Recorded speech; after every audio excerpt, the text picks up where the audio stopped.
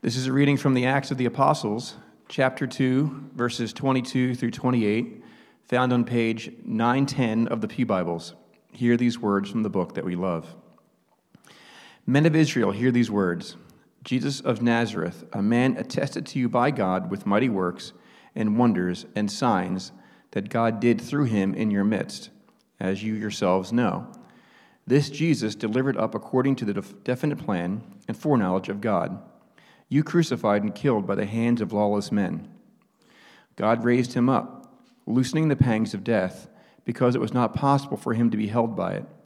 For David says concerning him, I saw the Lord always before me, for he is at my right hand, that I may not be shaken.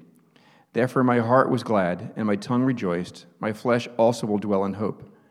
For you will not abandon my soul to Hades, or let your Holy One see corruption. You have made known to me the paths of life. You will make me full of gladness with your presence. This is the word of the Lord. Thanks be to God. You may be seated. We've been in a series on the Apostles' Creed, which we're calling I Believe. What we said about the Apostles' Creed actually outlines the gospel for us in a nutshell. So it's not everything that the gospel entails, but it gives us a good roadmap through Scripture and picks up the main points so we can know those and helps us fulfill our calling as God's people in the world. And so far, we've looked at a number of things. We talked about why we need things like the Apostles' Creed. And then we walked through the God we believe in. 2 weeks ago, we talked about the importance of Jesus' birth, his virgin birth, his incarnation.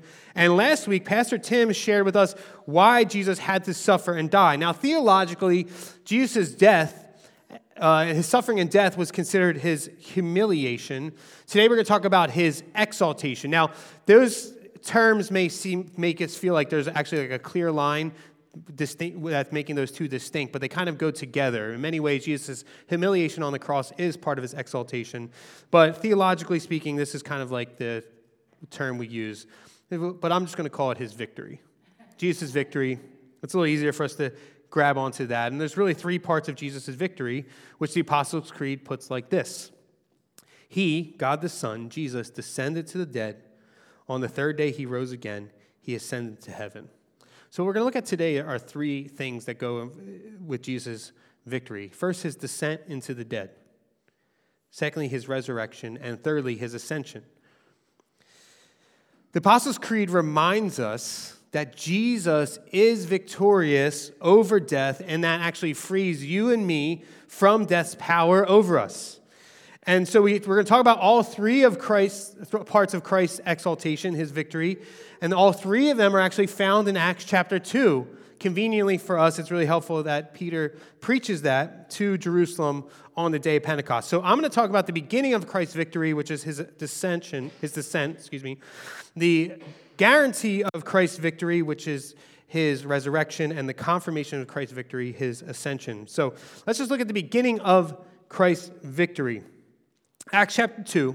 What's happening here is we're at the day of Pentecost. And the apostles, what they're doing is they're hiding after Jesus' resurrection and ascension. And the Holy Spirit descends on them, and they start speaking in tongues in all different languages represented in Jerusalem at that time. And everyone, it's kind of funny the way it works, everyone thinks they're drunk because of the way they're acting. And Peter's like, hold up, we're not drunk. It's really early in the morning. They didn't have it's 5 o'clock somewhere mentality. They were like, it's not 5 o'clock yet. We haven't started drinking. This is actually what has been told and prophesied by the prophet Joel, that we're in the last days, and on the last days, God was going to pour out his Spirit on us. And then he explains that Jesus, who they killed at the hands of the Romans, but it was all part of God's plan, this Jesus actually rose from the dead, which was prophesied by King David. And so let's pick up in verse 27 of Acts chapter 2. He says, for David says concerning him, and then he goes in verse 27, for you will not abandon my soul to Hades, or let your Holy One see corruption. You have made known to me the paths of life, and you have made me full of gladness with your presence. Brothers, I may say to you with confidence about the patriarch David that he both died and was buried, and his tomb is with us to this day. Being therefore a prophet, knowing that God had sworn with an oath to him that he would set one of his descendants on his throne, he foresaw and spoke about the resurrection of Christ, that he was not abandoned to Hades, nor did his flesh see corruption. Jesus' victory over death began with his descent to the place of the dead, which the Apostle Creed says he descended to the dead. In older versions of the Apostles' Creed, it says he descended to hell. Now, depending on your church background or whether or not you have one, Jesus' descent might be business as usual. You're like, okay, this is like what I believe, this is what I've been taught. If you come from like maybe a higher church background, you might be familiar with this, or even many Protestant denominations talk about this. And most Christians across the world and across 2 millennia believe that Jesus, after his death, actually descended to Hades, the place of the dead. So it works out something like this. On Friday, Jesus died. On Saturday, he's in the place of the dead. On Sunday, he resurrected. And for some, though, some of us, this might be news. This might like, we've never heard of this, and you might be shocked or even skeptical of this. But what I want to show to you is that Scripture actually supports Jesus' descent to the dead. First, Peter here quotes Psalm 16. In Psalm 16, what David does, he claims that God will not abandon his soul to Sheol, which is the Hebrew word, and the Greek word is Hades. Nor will his flesh see corruption, which means decay. Like his body's not going to decay. Now, Peter does this. He says, hey guys, listen up. This couldn't be David. He says, David's still dead. I'll take you to his tomb. We'll go to his gravesite, and I'll show you he's there. We could open it, which we wouldn't really want to do, but we could open it, and we could see that his bones are still there. He decayed. His soul's not there. It's in Hades. So then, who's David talking about? And Peter does the Sunday school answer, Jesus, right? It's the Sunday school answer for kids all the time. There's that old story about like what's furry, gray, and has a bushy tail and jumps around in trees, and little kid raises his hand and says, Jesus. Now the answer is squirrel, but he says Jesus. So Peter says, no, Jesus is the one that David's talking about. That Jesus died, his body was in the tomb, his soul went to Hades, and then he was resurrected. Now, I'm going to dive into some theology here. All right? So buckle your seatbelts. I'm going to take you back to the first century world and what they believed, and we're going to talk about some theology and go through some scripture, if that's okay with you. And when I say if that's okay with you, it's really, I'm being rhetorical. It's in my notes. We're going to talk about it. But I want you to understand how the first century Jews saw the world and saw the universe and the afterlife. So there's a couple charts I'm going to show you here. This all comes from Michael Emerson's book, He Descended to the Dead. And so the first one is just how the Hebrews saw the universe. All right, so we should have that picture there. Do we have that? There we go. All right. So if you can't see this, it's pretty basic. This is how they saw the universe. Heaven's the realm of God. It's above. You have the waters above the firmament, right? You may have heard that language in Scripture. You have the earth. Sheol is underneath the earth. You have the pillars of the earth. You have the abyss of the waters. This is how they saw the world. This is how they saw the universe. Now, it's not as scientific as we might put it, but this is the way they saw it. And there's some good theology to remember, like when the Bible talks about going up to heaven or down to Sheol or down to Hades, right? This is kind of it's more metaphorical, right? It's not that if you just go high enough in the sky, you're going to end up in heaven. Or if you go down far enough into the ground, you're going to end up in Sheol. It's kind of like, hey, it's a good thing to go up, it's a bad thing to go down kind of idea. So heaven's above the earth, that's where God lives. Sheol, Hades, is below the earth. In a first century Jewish understanding of the afterlife, it goes like this. When you die, your body remains on earth. Everyone's soul goes to Sheol, goes to Hades. And many of you are probably like, Hades, isn't that the sarcastic blue guy from Disney's Hercules? In some sense, yes, but that's Greek mythology and that's not Scripture. Hades in the Bible is a place where all the dead go. And so you might say, wait, so everyone goes to hell? Hold on a moment. There's this other chart that I need to show you as well from Michael Emerson's book, where it talks about the three compartments of Hades. So, first, you'll see at the bottom, Tartarus, which is the prison for all the fallen angels. This is how they saw it, okay? So when it talks about evil spirits, demons, fallen angels, that's where they live. The place of the unrighteous dead, that's sometimes the word Hades or Sheol talks about the whole place of the dead, and sometimes it's a particular compartment. So other times you might hear Jesus referred to in the New Testament as Gehenna, which is what we classically call hell. And that's where the unrighteous dead go. And then you have paradise, or Abraham's bosom, or his side. So if you think about Jesus' parable of the rich man and Lazarus, all where the righteous go is they go to Abraham's side. They go to paradise. So think about this. Jesus kind of points to this when he talks to the thief on the cross. He's next to two thieves. One mocks Jesus and makes fun of him, and the other one repents and says, look, he doesn't deserve to be here. We do. And he says, Jesus, when you come into your kingdom, remember me.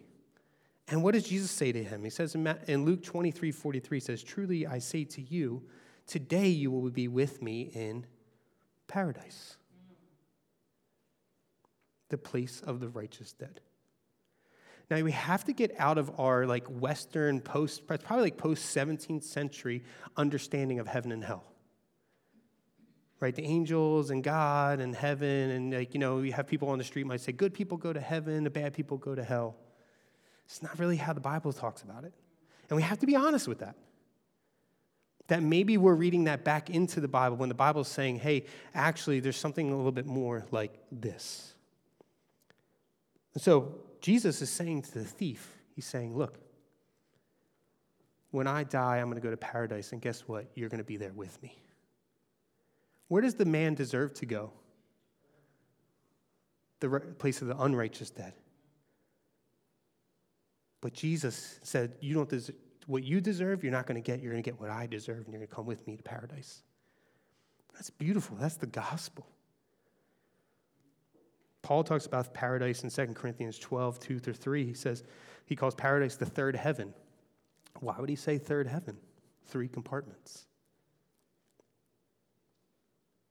Revelation 2:7 also refers to heaven as the paradise of God. So here's what the New Testament is driving at, okay? You don't have to buy all this, whatever. Here's what I'm really driving at. The New Testament is driving at is that the afterlife will be like torture for those who aren't in Christ's presence after death because they didn't believe in him while they were alive. But the afterlife is paradise for those who believe in him. Jesus' presence brings paradise. It makes everything paradise if you believe in him. But Jesus' presence, even when he comes back to earth, for some of us, it will be comfort, it will be excitement, it will be time to praise, and for other people, it will be time of mourning and judgment. And Jesus says, wherever I am, if you believe in me, is paradise. So let me give you a few quick examples from Scripture that support Jesus' descent to the dead. All right? Again, rhetorical. We're going to do it anyway. Romans 10:6-7. But the righteousness based on faith says, do not say in your heart, who will ascend to heaven? That is to bring Christ down. Or who will descend into the abyss? That is to bring Christ up from the dead. Now, the word, when we say the dead there, it's, for you Greek nerds, it's participally plural. All right? That means nothing to most of you. It's ekvenroon. Okay? It means nothing for many of you. Ekvekron, excuse me. What it's saying is the dead there is plural. So we don't say the deads. We say Christ came up from the dead ones. The dead is plural. It's like fish. We don't say fishes. We say fish. It's more than one. But we don't pick that up in the English. Ephesians 2:4-9. In saying he ascended, what does it mean that he also descended into the lower regions, the earth? It's actually better translated, like the King James does a better job of this, is the lower regions of the earth. What Paul's doing here in Ephesians, he's combining. I did all this work for you. If you want to go read Michael Emerson's book, you can read that too, but I did all this work for you. This is about 3 hours of theology down in about 5 minutes, okay? So what he does here is he combines Psalm 63:9 and Psalm 139:15 from the Greek version of the Old Testament, which we call the Septuagint. You can impress your friends with that later, but it's the Greek version of the Old Testament, and that's what the New Testament writers read. So he combines those Psalms with a common expression from the Greco-Roman world, because he's talking to the Ephesians, to refer to the descent to the underworld. He's combining all that. The Ephesians will pick that up. Then in Matthew 12:40, Jesus says this, "For just as Jonah was 3 days and 3 nights in the belly of the great fish, so will the Son of Man be 3 days and 3 nights in the heart of the earth." What Jesus is doing here, which we don't pick up in the English necessarily, is Jesus' wording is mirroring Jonah's words in Jonah 1 and 2. In Jonah 2 particularly, Jonah speaks of his soul figuratively descending into Sheol, into Hades in the Septuagint, the Greek word Hades. He's saying, I'm in the belly of the fish. It's like me going down to Hades, the place of the dead. So what Jesus is saying, where Jonah did that figuratively, I'm going to do it literally. And so all this to say, Jesus' descent is biblically and historically supported. The church fathers believed in it. Even reformers like Calvin and Luther believed in it. And they preached it. And you also have the challenge, like ecumenically speaking, like meaning that like most of the church across the world believes in it. And so the question is, like, if we don't see this as a valuable part of our understanding what Jesus did, maybe we're the ones who are reading it wrong. So, but then, like, all this is great. Thank you, Evan, for the 3 hours of theology in 5 minutes. Appreciate that. How's this part of Christ's victory? Because it's like Jesus went to Hades, so what? Here's where I want to drive us to. Jesus defeated death and took power from Satan.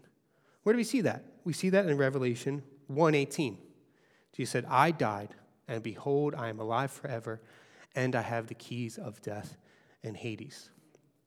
Now, scholars debate what it looked like for Jesus to defeat death. But fortunately for you, I was able to dig up a picture of what this may have looked like. All right, so I think Dave's going to put up a picture up there for us. This is probably what it looked like. All right?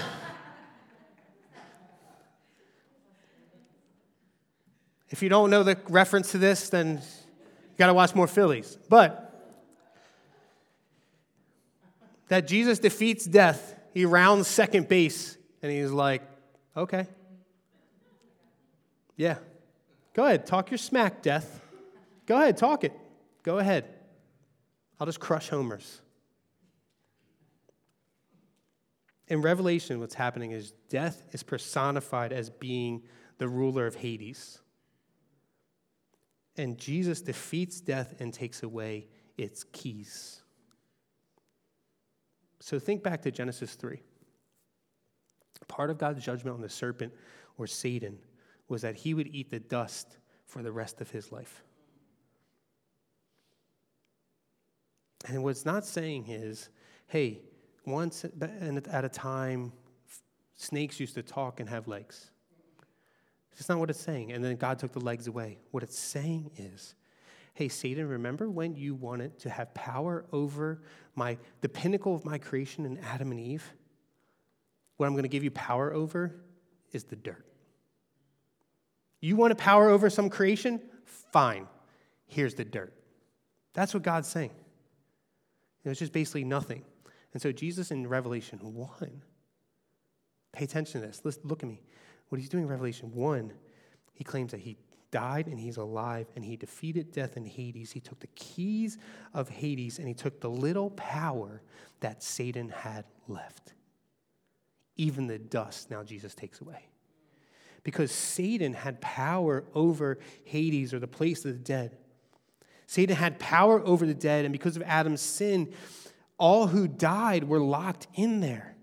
But in his death, his descent, and resurrection, for the first time, one man, the second and perfect Adam, Jesus, the Son of God, was able to leave. And when he was able to leave, he broke the power of death and Hades and Satan over all the lives of those who believe in him. So Romans 5 says, where Adam's actions brought condemnation and death, Jesus' actions brought justification and life to all who believe in him. And check this out.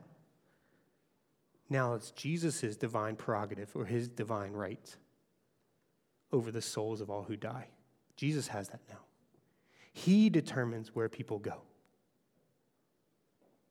Not Satan. Satan doesn't lock people in anymore. It's Jesus' job now. He took it from him.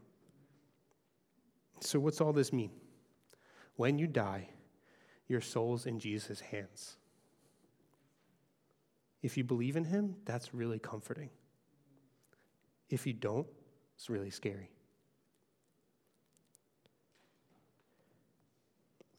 What it also means is that Jesus experienced death like all humans do. Jesus truly experienced the full weight of the consequences of sin. He had to die. And he went to the place of the dead like we all have to do because of sin. And Jesus knows what it's like to take his last breath, for his body to stay in the grave, and for his soul to go to the place of the dead. Jesus knows all of that. He didn't skip any part of your experience when you die. None of it. And he experienced what we deserved, which is death, and we get to experience what he deserved, which is paradise. And it also means that Satan knows his days are numbered.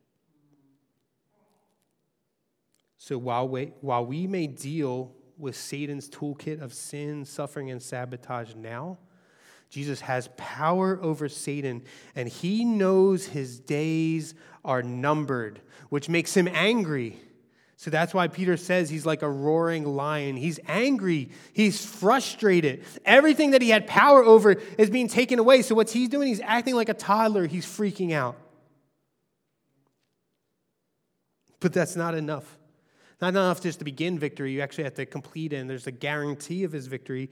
And Peter talks about this in verse 24 and 32. So look at verse 24, then we'll skip to verse 32.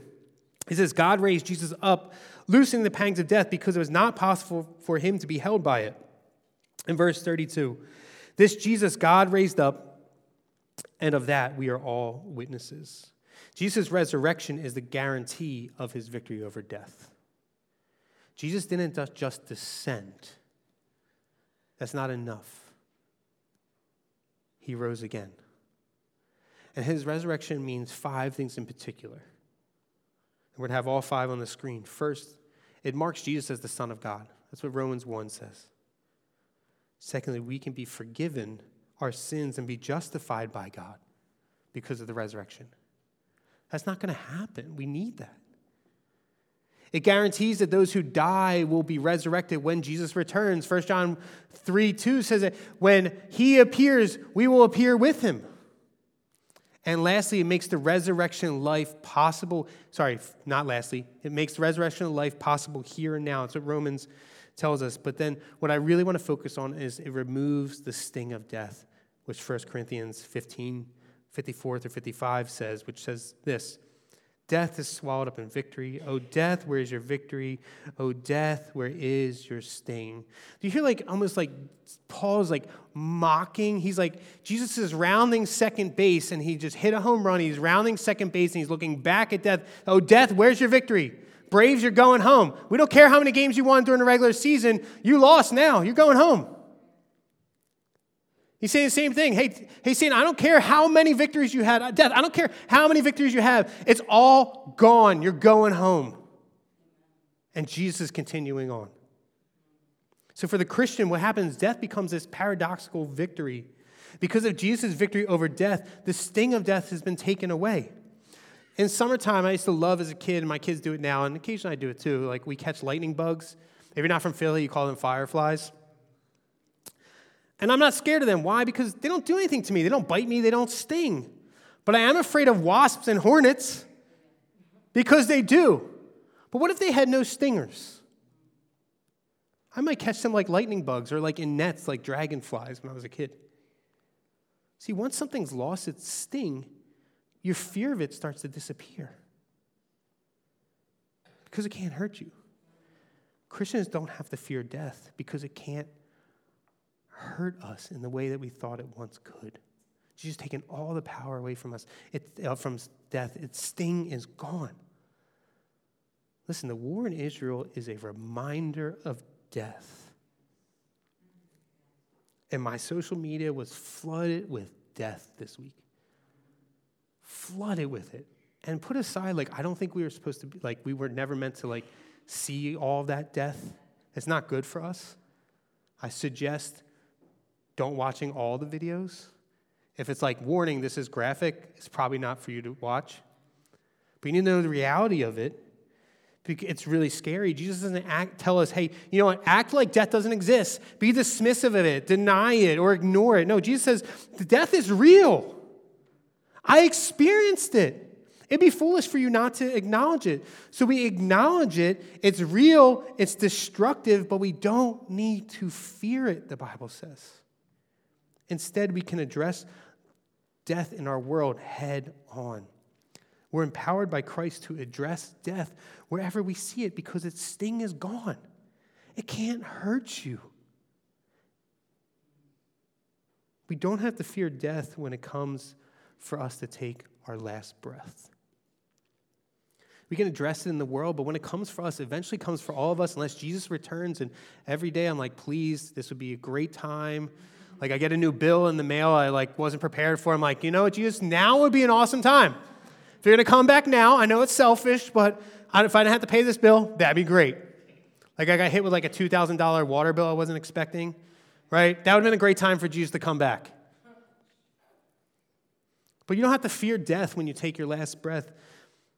There's this great story. John Preston, he's this Puritan. There's a story about when he was dying. He's laying there, and the people around him asked him, hey, do you fear death now that it's so close? And the story goes like this. No, whispered Preston. I shall change my place, but I shall not change my company. And J.I. Packer reflects on it. He says, as if to say, I shall leave my friends, but not my friend, for he will never leave me. For those of us who put our faith and trust in Jesus, Jesus' victory over death means our victory over death too. That when you die, and we all will die,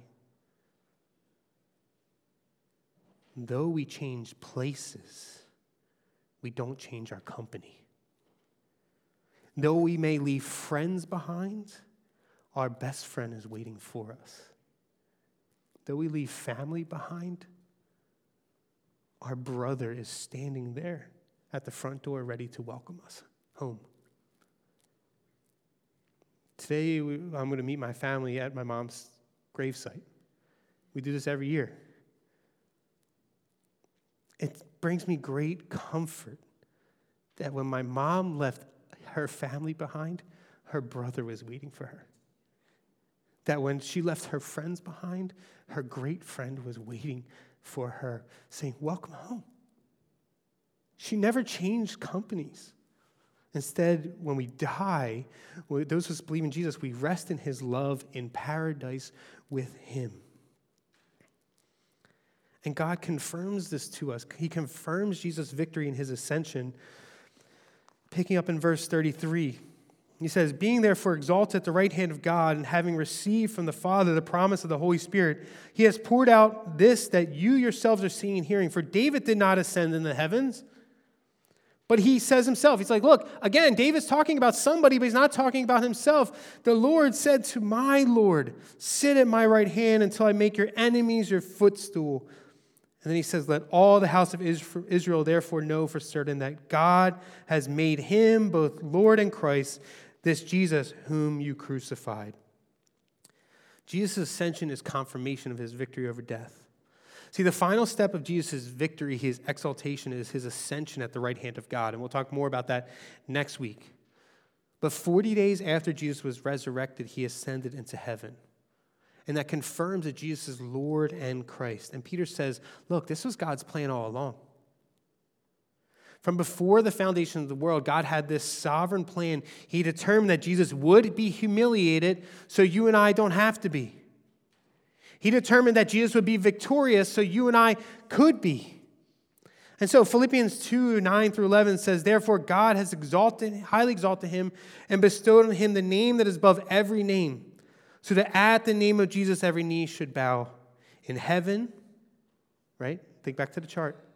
On earth and under the earth. And every tongue confess that Jesus is Lord to the glory of God the Father. One day, when Jesus returns, everyone will have to confirm what God himself has already confirmed.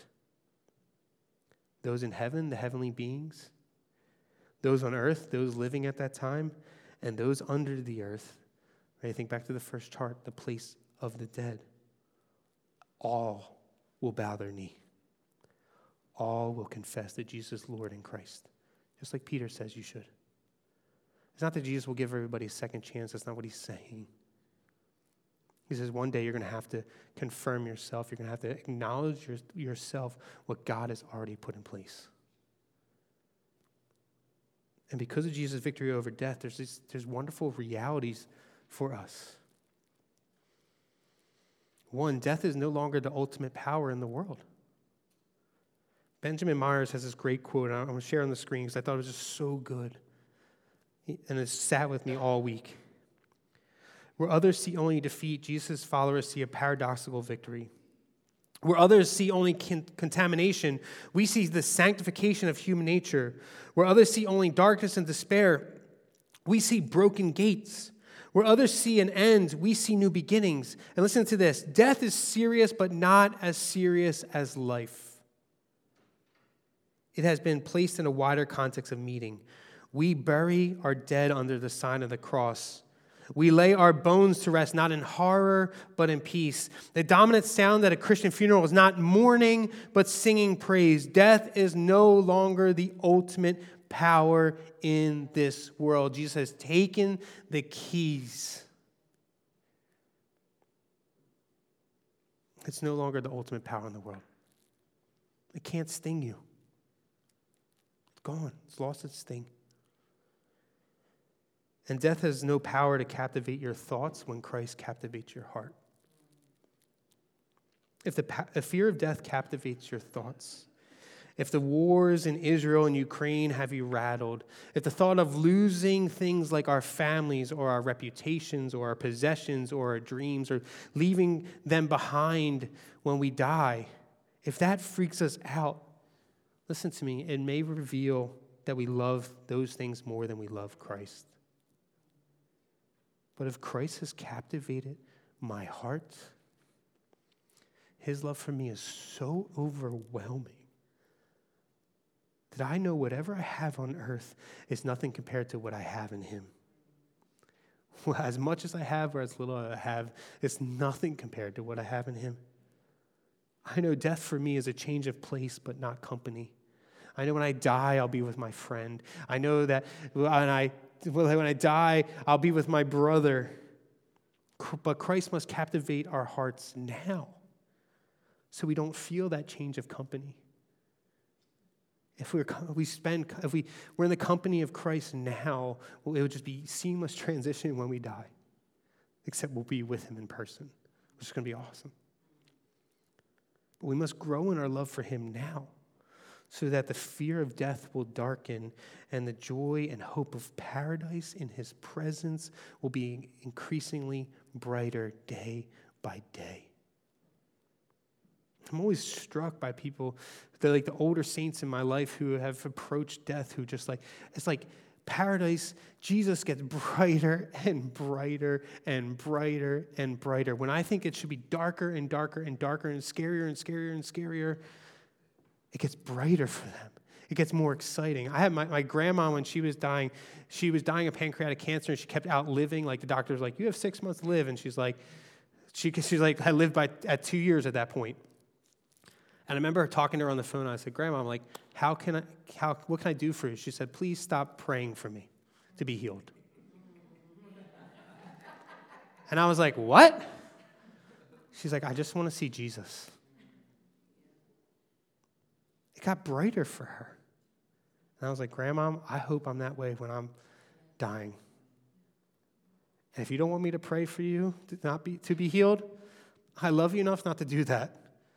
But I got to let you know, selfishly, I really want you to stick around. Look, you have to acknowledge death for what it is. It's serious. Like what's happening in Israel and Ukraine, and when you get sick or people get cancer and they're dying, or, like all that is real. It's serious, but it's not as serious as life. So acknowledge it. Don't dismiss it. Don't act like it doesn't exist. Ignore it. But don't overdo your intake of it either. We're just not meant to see these many images of death. See it. Acknowledge its seriousness, ask God in prayer to fix it and show you how you can help, and go about your day. Because the sting is gone. And you need to grow in your love for Christ. It includes coming to church, absolutely. But you need to read your Bible, you need to pray more than you are now. Sometimes after I read Scripture, I just take a deep breath, and I sit quietly, and I just let what I've read just wash over me. And I repeat it a couple verses over and over again. Like his steadfast love endures forever. Like if you just repeated that over and over again, just let it wash over you. That love for Christ will captivate your heart. It will help Scripture move from your mind down into your heart as you meditate on it. And so when you die or your death approaches you, it's like, you know what? I've already got great company. I already got a great friend. I got a great brother. So when I die, take my last breath, it's cool. Yeah, it's going to stink on many levels. But I'll be with him, the person I love. And lastly, we need to share Christ's victory over death to the world.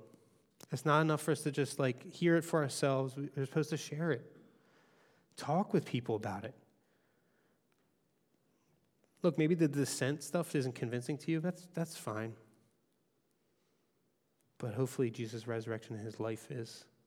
And you want to share that you realize this is so important, this is so good, that Jesus died for me and he rose from the dead and he ascends and sits at the Father. This is so good, I got to share it. I share more about apps than I do Jesus. I'm yo, check out this app I got. I downloaded this app called 1 Sec because I kept doom scrolling Instagram. All right, so I downloaded this app that every time I go open Instagram now, it says take a deep breath, and you got to wait a couple seconds before it lets you into Instagram. And it says do you still want to go into Instagram? It's like Netflix, are you still watching this? Right, I told more people about that this week than I told about Jesus.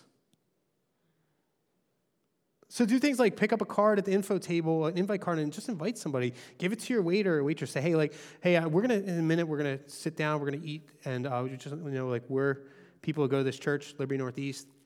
We love you. Is there a way we can pray for you? And we would like to invite you to church. I never asked somebody if I could pray for them, and they tell me no. They might say, not right now. I got to go back to work. But, all right, I'll pray for you offline, Volunteer trunk or treat. It's a simple way to show your love and life to the neighborhood. There's kids who are coming who don't know the love of Jesus. They've never experienced love from an adult that doesn't want something back from them. Encourage others in your home meeting who are afraid of what's happening in the world right now. Acknowledge it. Say, yeah, this is really scary. But encourage them that death isn't as serious as life. Life wins out because of Jesus. And pray with them. And encourage them with Jesus' victory over death. So Jesus is victorious over death. Amen? Hey, why don't we stand? We'll just say the Apostles' Creed as we've been doing. And let's remind ourselves of that. When we're saying that, that's what we're saying. Saying, look, he descended to the dead. He rose again. And he ascended. Jesus is victorious over death. That's what we're reminding ourselves of. So why don't we say the Apostles' Creed together? So Christians, what do you believe? I believe in God, the Father Almighty, creator of heaven and earth.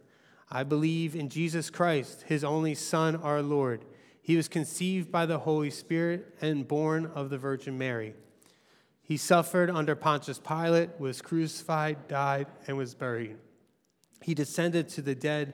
On the third day, he rose again.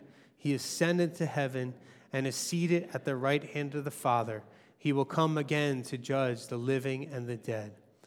I believe in the Holy Spirit, the Holy Catholic Church, the communion of saints, the forgiveness of sins, the resurrection of the body, and life everlasting. Amen. Father, thank you that Jesus is victorious over death, that we do not need to fear it, that the sting of death is gone. And if you're here today and you never put your faith in Jesus, you never trusted him, and death, maybe death is really scary to you because you don't believe in what he's done for you. I just want you to take a moment to silently just say, Jesus, I believe. I believe you're victorious over death. Forgive my sin, forgive my unbelief, and help me believe. And for the rest of us, Father, the world is a scary place at times, and this is all part of your plan in ways we don't understand or know, but we're thankful that ultimately you in Jesus are victorious, that Jesus is victorious over death, that death can't hurt us.